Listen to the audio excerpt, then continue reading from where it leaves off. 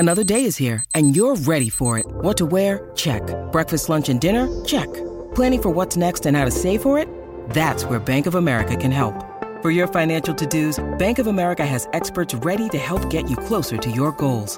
Get started at one of our local financial centers or 24/7 in our mobile banking app. Find a location near you at bankofamerica.com/talktous. What would you like the power to do?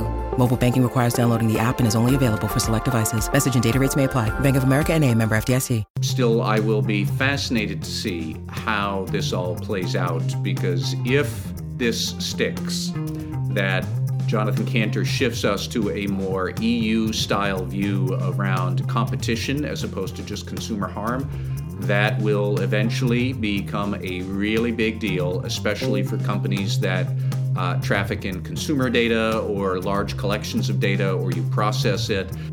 Hello everyone, this is Tom Fox. Welcome to a special edition of Compliance Into the Weeds. This week, Matt and I are joined by Mike Volkov, and we take a deep dive into antitrust issues under the Biden administration and tie them to the Microsoft attempt to acquire acquisition Blizzard. It's a fascinating exploration of a cutting-edge area of law. I know you will enjoy it. Hello everyone, this is Tom Fox, back again with Matt Kelly for another episode of Compliance Into the Weeds. Today we're going to do something a little different. We brought our colleague Mike Volkov on. Matt and I were both interested in the Microsoft Activision Blizzard acquisition from the antitrust perspective. And Mike is antitrust guru, so we thought we might bring him on to talk generally about antitrust, and then we'll take a look at what the Biden administration might do to Microsoft and Activision. So with that long-winded introduction, first of all, gentlemen, welcome. Hello, Tom. Well, hello, Tom. Thank you so much, you guys. I am really honored to be here with the Brain Trust, with Compliance Into the Weeds, and I appreciate the offer.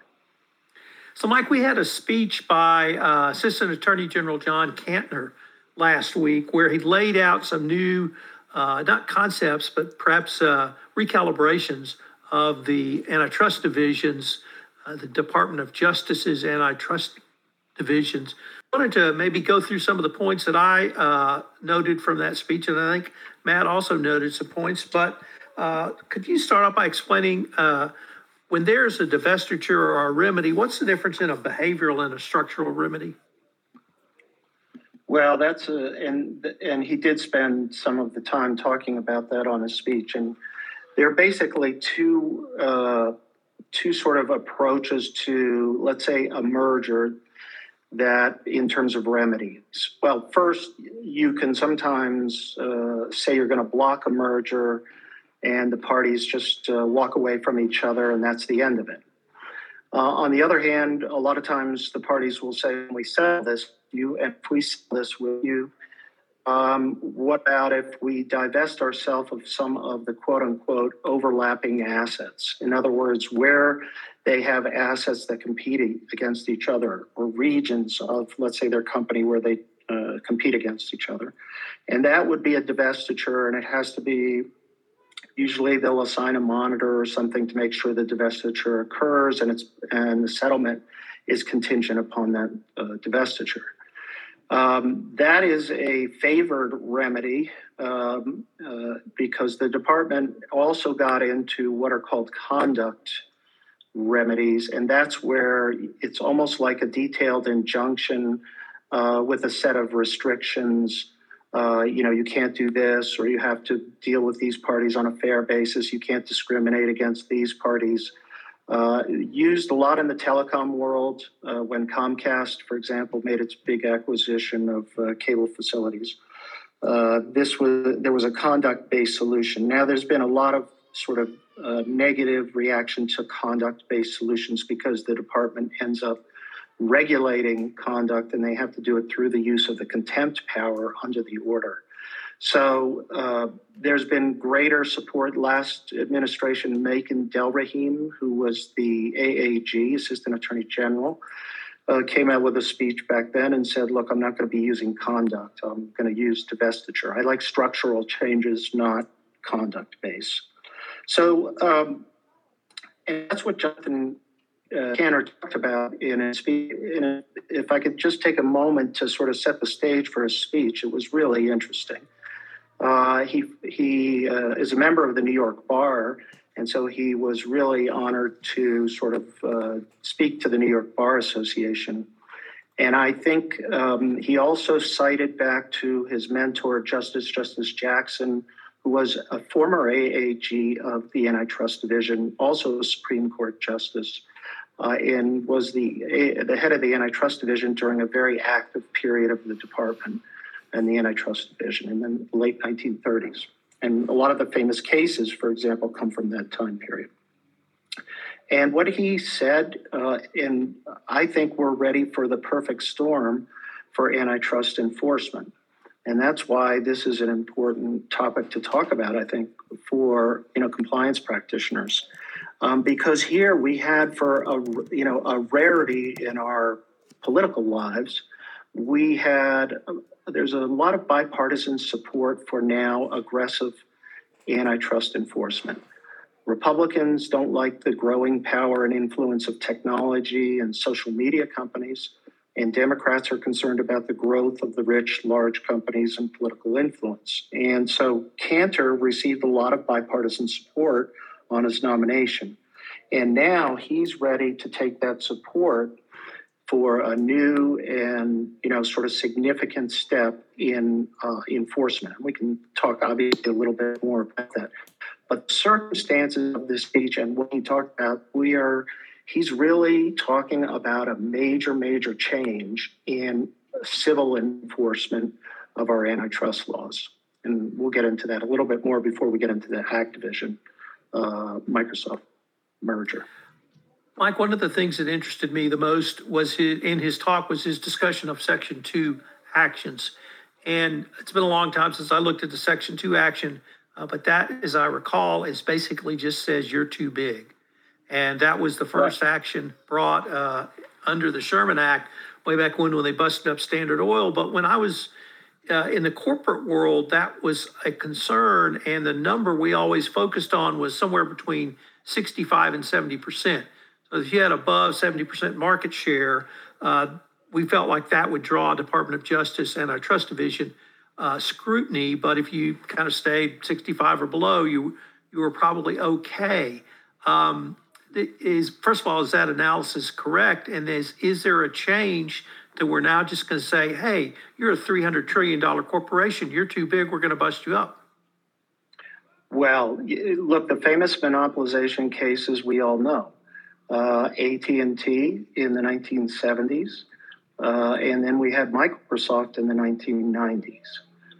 Both monopolization cases under Section 2, and now we have Google, which was brought under Section 2, and Facebook to a certain extent, which more like a post hoc after mergers, their acquisitions of various companies. So, and look, what he's saying and the real mindset that's going to happen is he's defining the antitrust laws in a way that promotes and maximizes competition, because his whole spiel and his whole framework is, look, the purpose of the antitrust laws is to push competition as the way to better consumers.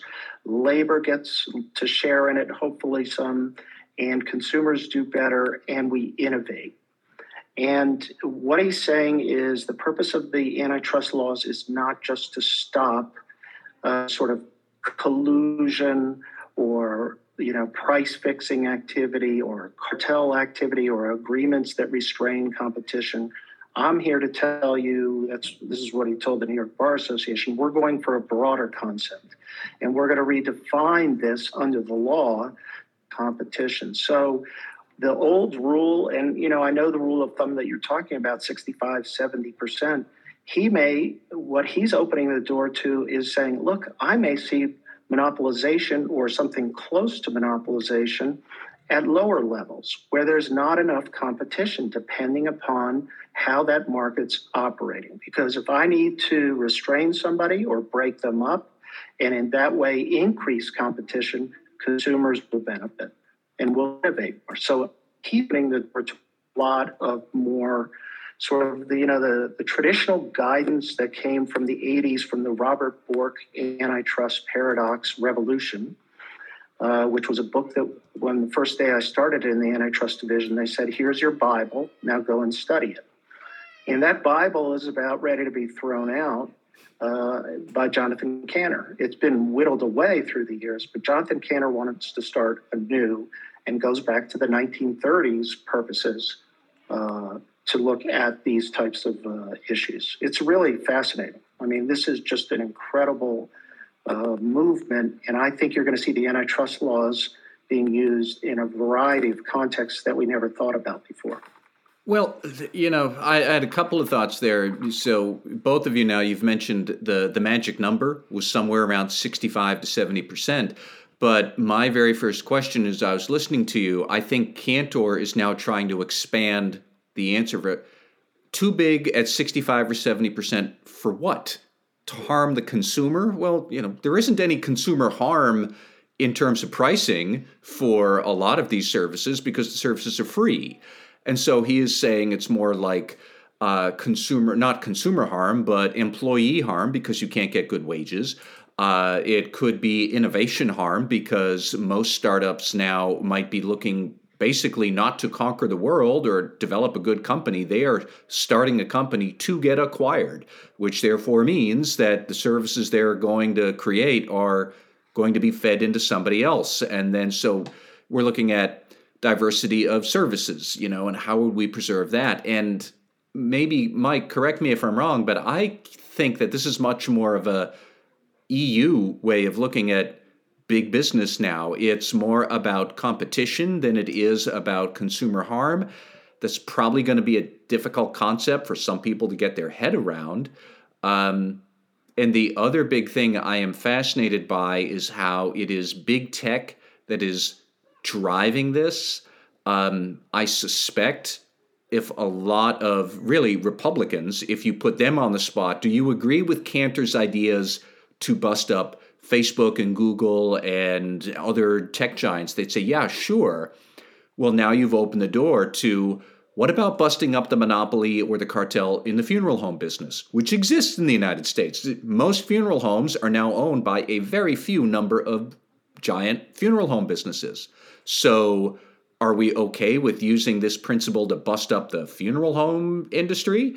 And I would bet Republicans would probably say, I've never really stopped to think about it. They were looking at big tech as being the boogeymans, and this is a great club from Jonathan Kanter. Let's bash him over the head.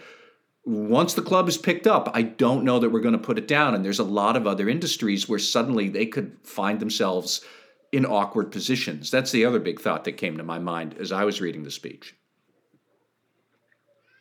And let me follow up on that, because I think that's a great point, because the Republicans here are making a deal, and I think their support of Kanter is, yes, go bash Google, go bash Apple, Facebook, whatever, whoever you want to out there, as long as they're in California, okay? Yep. And keep doing that. But when they are talking about now rewriting the merger guidelines and the vertical guidelines, and to inject all of these concepts into there, the only thing that's going to be holding them back is a lack of resources, because the antitrust division has lost resources over the last 10 years. Well, guess what Jonathan Kanter wants to do? He's up there in Congress right now, to get more resources. And he's going to say, you want me to bash the tech companies? I need, staffs of 10 lawyers on each case. And he's going to get the money. And you're exactly right.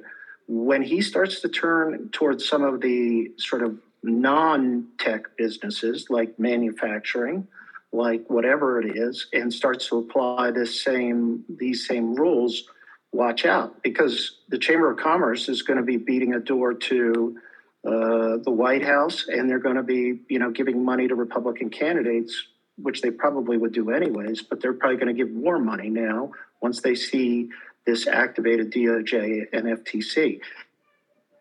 That is an absolute good model to look at. That's where we're heading towards the EU Commission approach towards competition. It's not, consumer welfare. Is there, can somebody raise the prices by 10% and not change, and nobody would switch to a competitor?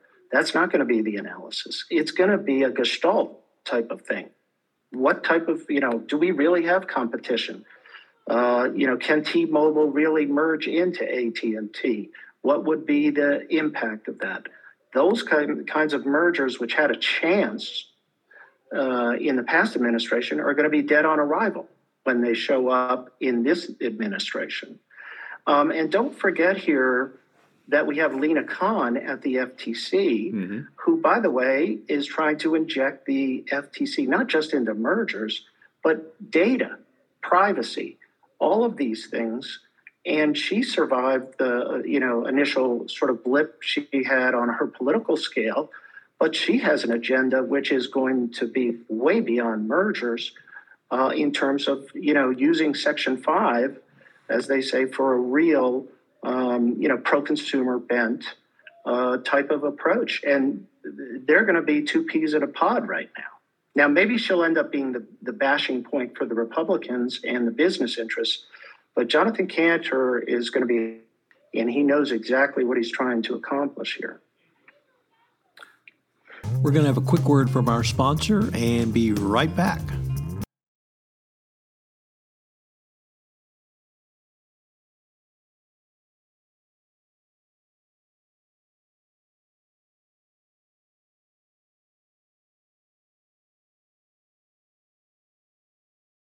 Mike, you brought up Lina Khan and the FTC, and I wanted to ask a couple of questions about their role and kind of the focus they've taken. But could perhaps we start with the concept of a monopsony?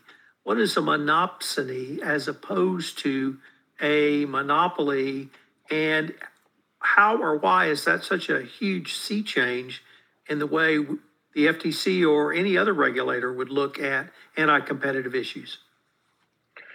Well, the monopsony is like the flip side of a monopoly. It is when you have a concentration or, let's say, a sole buyer who then can exercise, anti-competitive influence over price and quantity from suppliers. So some people, I'll just use this as an example. Take Walmart, for example. There are a lot of people who fight to get their, and will do anything to get their products carried by Walmart. Well, Walmart, sits like a king in Bentonville, Arkansas, and people come down and make presentations to them to try to get their products into there, and they'll renegotiate and push their prices down from these suppliers. And that's when you get into really interesting cases. Now, the other sort of classic one that's going on right now in terms of criminal prosecution, which is really interesting, is that the Antitrust Division is bringing criminal cases against companies that engage in price fixing over wages and price fixing over or no poach agreements in terms of hiring employees. And what do they use? These are illegal monopsony agreements prohibited by Section 1 of the Sherman Act and are therefore a crime. They just indicted 6 individuals in the aerospace and engineering industry for price fixing in terms of don't give out this, don't pay your outsourced aerospace engineers this much, keep your price at this level or we'll punish you. So we're seeing a lot more focus on sort of the buy side of market power. A lot of times people for years ago thought that cable had a monopsony power, cable television systems, over the satellite delivered video services. And there was a lot of work done at that time in the Antitrust Division on that. So I'm not surprised to see the monopsony power issue come up because to me it was something that was going to absolutely increase in focus under any regime. So Matt, now that we've given a little background, Mike, now that we've given a little background, maybe we could turn to the Microsoft attempts to acquire Activision Blizzard. And as I mentioned a little bit earlier, it would create the third largest gamer in the United States.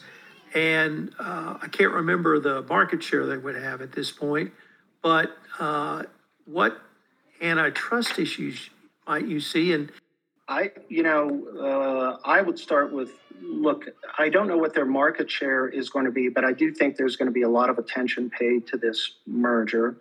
And I hate to show my ignorance on the tech side, but I think there's this development and innovation that's being talked about as the metaverse. And there's concern that the merger of these two could have an impact on the future development of that industry and the competition that could develop. And this is right in the bailiwick of where we're talking about, the kind of concerns. They don't necessarily actively compete against each other in a major way. They're not like, 30% each of the gaming market. But Microsoft's platform has to be viewed as, a very powerful platform. And once you mix in, Blizzard and Activision into that, that's going to be an interesting issue. The other issue that obviously we've been all following the headlines about the misconduct and the CEO's performance. And, there's, I don't think this is going to become an antitrust concern, but I certainly think it's a PR issue that has to be looked at as well in terms of Activision in their sort of CEO misconduct and then becoming part of the Microsoft family in that sense. But I think we're going to see absolutely an antitrust investigation, and who knows where that will lead. But what are your thoughts, Matt? What do you think? Well, I have a couple of thoughts about just how interesting a lot of these new antitrust issues could get. So for everybody listening, the three of us are recording this on Monday, January 31st, when Sony just announced that it is acquiring game maker Bungie. Now, I am not a big gamer, so I don't know exactly what games Bungie puts out, but I can't help but think this does not help Microsoft. Is that, and now our other bigger competitor is also acquiring a game maker, where at the same time, Jonathan Kanter is running around talking about market consolidation to a few big players, and an event that is largely out of Microsoft's control. It can't decide what Sony's market strategies and acquisitions are or aren't going to be. But, did Sony do this in response to Microsoft? But could that then put Microsoft in a worse light because it looks like market consolidation is still happening, which is exactly what the DOJ doesn't want? Those are going to be questions that people have to think about a lot these days. My other question would be, even if the American regulators allow this merger, which if I were betting, I would bet that this merger is going to happen. I would not bet a large amount of money because I'm not confident it will. I kind of sort of think it probably will. That's about as confident as I am. I'm not clear that the EU wouldn't somehow figure out that it has some reason to intercede here and say, no, we're not going to allow this, or we are going to tie up the privacy constraints in so many knots that this is just going to make it not worth the headache for Microsoft. That could happen. Could Japan's regulators wade in and basically do their hometown favorite Sony a favor, which I don't know that they would do that. I don't necessarily think that would be a very admirable thing, but could it happen? Potentially. And these are the sort of questions you're going to have to start to think about if you're doing big mergers now. I wrote about this once before, but how does this merger really matter for ethics and compliance people? It's probably just an amazing thing to see, but a lot of these issues are above your paid grade. They're more for the board setting strategy, the CEO setting strategy, the general counsel. But these are going to be big strategic variables that suddenly hang over mergers in a way that they never have before. That's going to affect a lot of companies and what they do if this comes to pass. And then to the point about, Activision's corporate culture is a mess. That's true. Microsoft probably has the resources to do it. And, I think that, how could they make it worse, really? So I'm actually pretty bullish that Microsoft would be able to make this situation better. But that seems to be the kind of the sideshow to what's really going to go on with antitrust issues here. Well, one thing I was going to say, I get it. I do think there's going to be some sort of examination of the esports I know they're esports, and I totally agree with you about the Sony. I mean, Sony is bigger than Activision, and Sony's acquisition here raises real issues again. This was probably the worst timing that could ever happen to Microsoft. Yeah. Because you don't want the big player like Sony coming in and now buying, bulking up.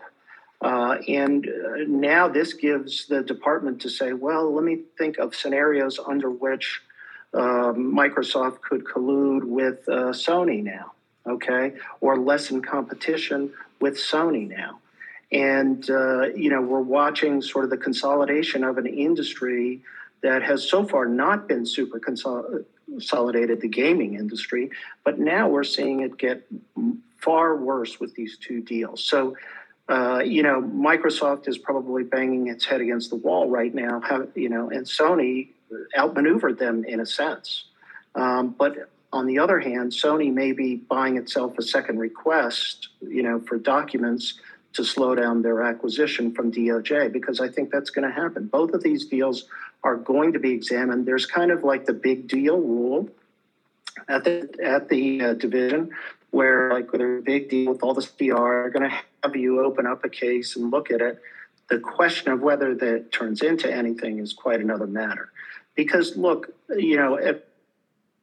not quote unquote in the gaming industry, so it's kind of like, okay, we're opening their platform up to Activision and Blizzard and content and all that. But, Microsoft is a big enough player that they can push people around here. And that's what's going to get the department interested, I think. You're exactly right, though, Matt. This Sony deal is just, it couldn't have happened at a worse time. Mike, I did have one other question that I've been rolling around. Where are the federal courts going to come down on this? And in particular, if Microsoft pushed this all the way to the Supreme Court, I tend to be a pretty cynical person about the Supreme Court these days, that I'm wondering how many judges out there just might say, nope, I don't care. We're not going to allow this new view of antitrust. I mean, assuming the DOJ says, no, we're not going to allow the merger, and Microsoft says, fine, we're going to take this to court. Where do the courts go with something like this? Well, and that's a really interesting question, because look what happened when the department tried to stop the AT&T Time Warner deal. They lost, and they have a pretty good record on merger enforcement in general. That was just a high-profile loss. But what's interesting is Jonathan Kanter's speech, talked about the great case law that came out in the 1930s, Coney, Vacuum, all these, famous cases that get cited in antitrust parlance. And what he's saying is, to the extent I get the room within the case law where I can define in a more granular level through guidelines and our policies and this and that, I'm going to take full advantage of it. Now, you're right. He could hit a reactionary judge who's going to say, look, I see the case law. I see how you're doing this, but here's where I'm going to fault you on terms of your competitive analysis. And you can rest assured, like the rule at the Supreme Court is, if there's a business interest case, how they're going to come out. Yeah. The business interests win, hands down, they have the best record before the Supreme Court, even before the last two justices were put on, or even three. They were there. It's viewed as a pro-business court in general. And so, I think you're onto something.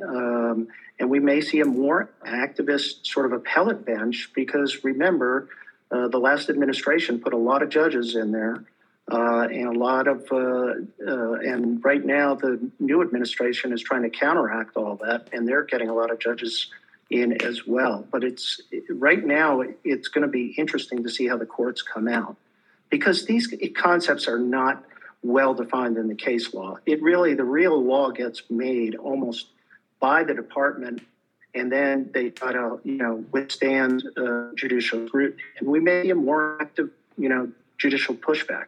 Mike, I think that was one of the interesting things I found in Cantner's speech. He actually invited judicial scrutiny to help develop the contours of some of these concepts. Let me take things in a little bit different direction. Competing interest here, monopsony, workers, wages, competition, innovation. And then we added with Microsoft and Activision Blizzard, a corrupt culture. We have an SEC investigation into basically human capital. We have a Department of Labor investigation. We have state investigations in California. When there are multiple competing interests inside the Department of Justice and with other U.S. agencies, such as the Securities and Exchange Commission and perhaps the Department of Labor, how do those competing interests get worked out? And maybe could you start with the Department of Justice and then maybe expand it out to other agencies? Well, when there's overlap, there's good coordination. Let me give you an example. In the telecom industry, for example, they will coordinate closely with the FCC, for example, the Federal Communications Commission. They may not agree with them in the end, but they will definitely coordinate as a regulated industry.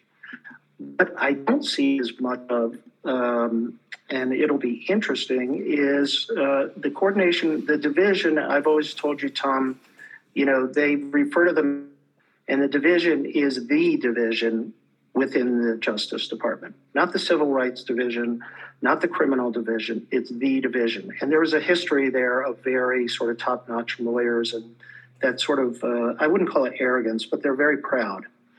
I've never seen them, and I've never been a part of any type of coordination activity with the SEC.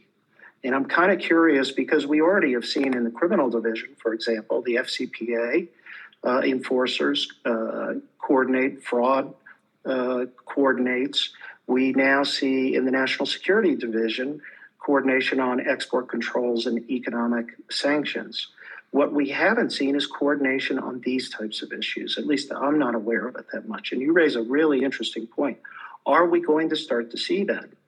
And are we going to start to see, particularly in monopoly cases or, monopolization cases, because it's a single firm and it's not necessarily a merger, but are we going to start to see the SEC? And then again, Jonathan Kanter also referred to labor. What's the impact of a merger on labor markets? So all of a sudden, instead of having two big, let's say, labor purchasers, we're going to have it go down to one. And we used to get routinely opposition from labor unions who would say, look, if you do this, this is the impact that's going to occur on the labor markets. Well, most traditional antitrust enforcement did not take that into account at all. We would say, thank you very much, respond, professionally, but nothing would change. He's opening the door to the Department of Labor or labor markets or the where we could have the impact on unions and unionization attempts as a consideration in antitrust enforcement. And in other words, not just the impact on the consumer, but what's the impact on the employees? What's the impact on the labor market? And that, to me, raises a whole host of interesting issues. And I think he's going to look for target cases on these issues where it's going to be good facts, and he's going to try to make good law out of good facts for the division. And be it the SEC, be it regulatory agencies, can you imagine him going to the CFTC when you have two, let's say, commodity exchange firms merging? Or, there was years ago a market merger, the platforms for derivatives, and they merged. And all of a sudden, we could see an antitrust enforcement action that comes about in that merger, which would necessarily sort of coordinate with CFTC or whatever regulatory agency would be relevant. You've opened up a really broad area, Tom, with your question of things that Kanter can do. And he seems like an energetic fellow. Tom, if I could follow up with two thoughts there. I would not be terribly alarmed or concerned about the SEC with follow-on or joint probes with antitrust because, fundamentally the SEC is all about, are you misleading investors? Okay, so in that case, you could throw in another disclosure in the MD&A that, oh yeah, we're really big and the Justice Department might investigate us on antitrust.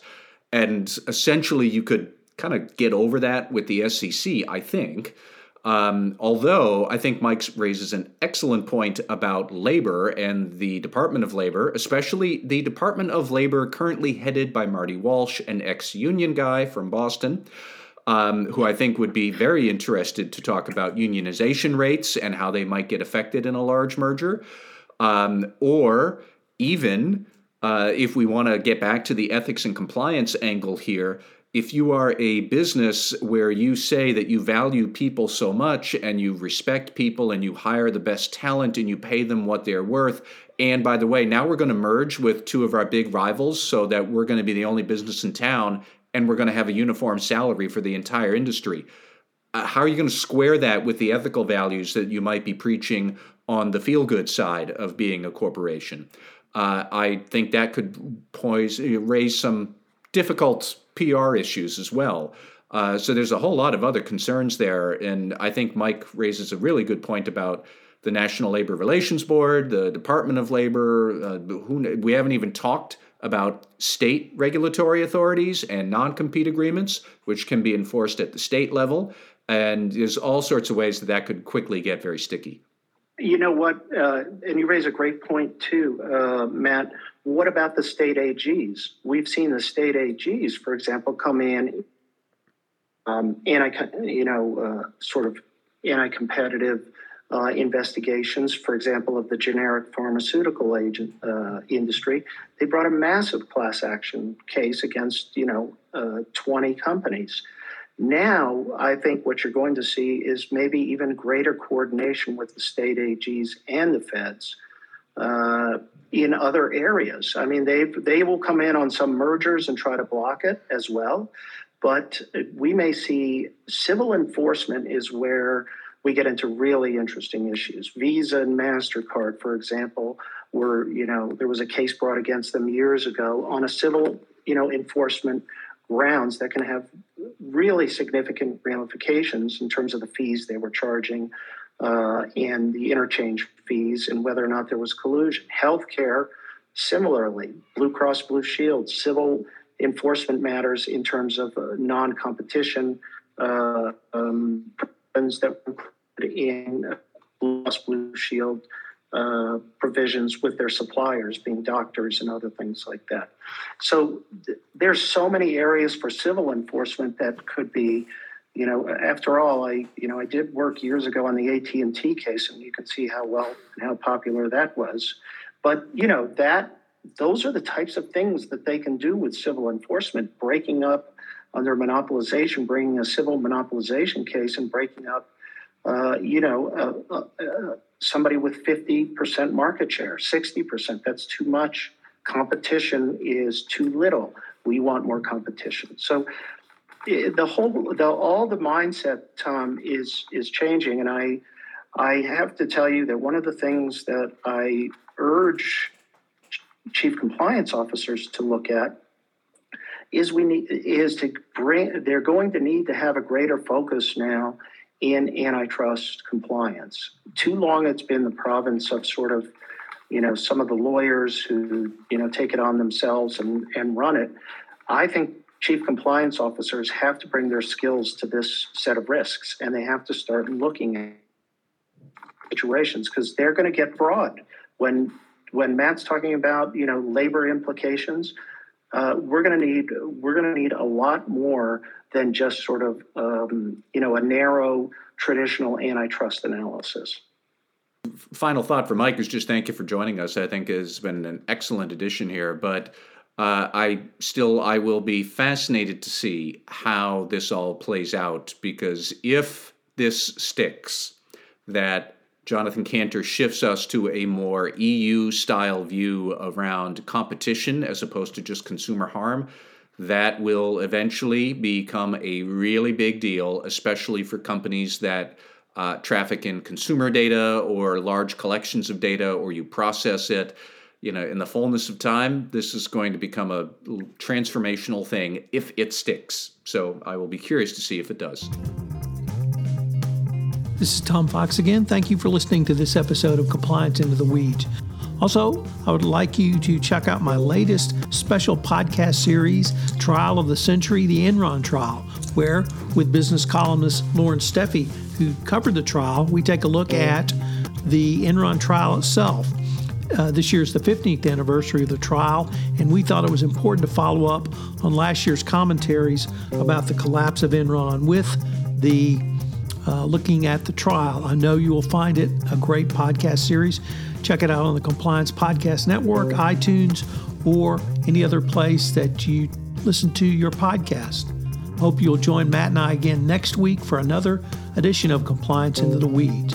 Compliance Into the Weeds is a production of the Compliance Podcast Network.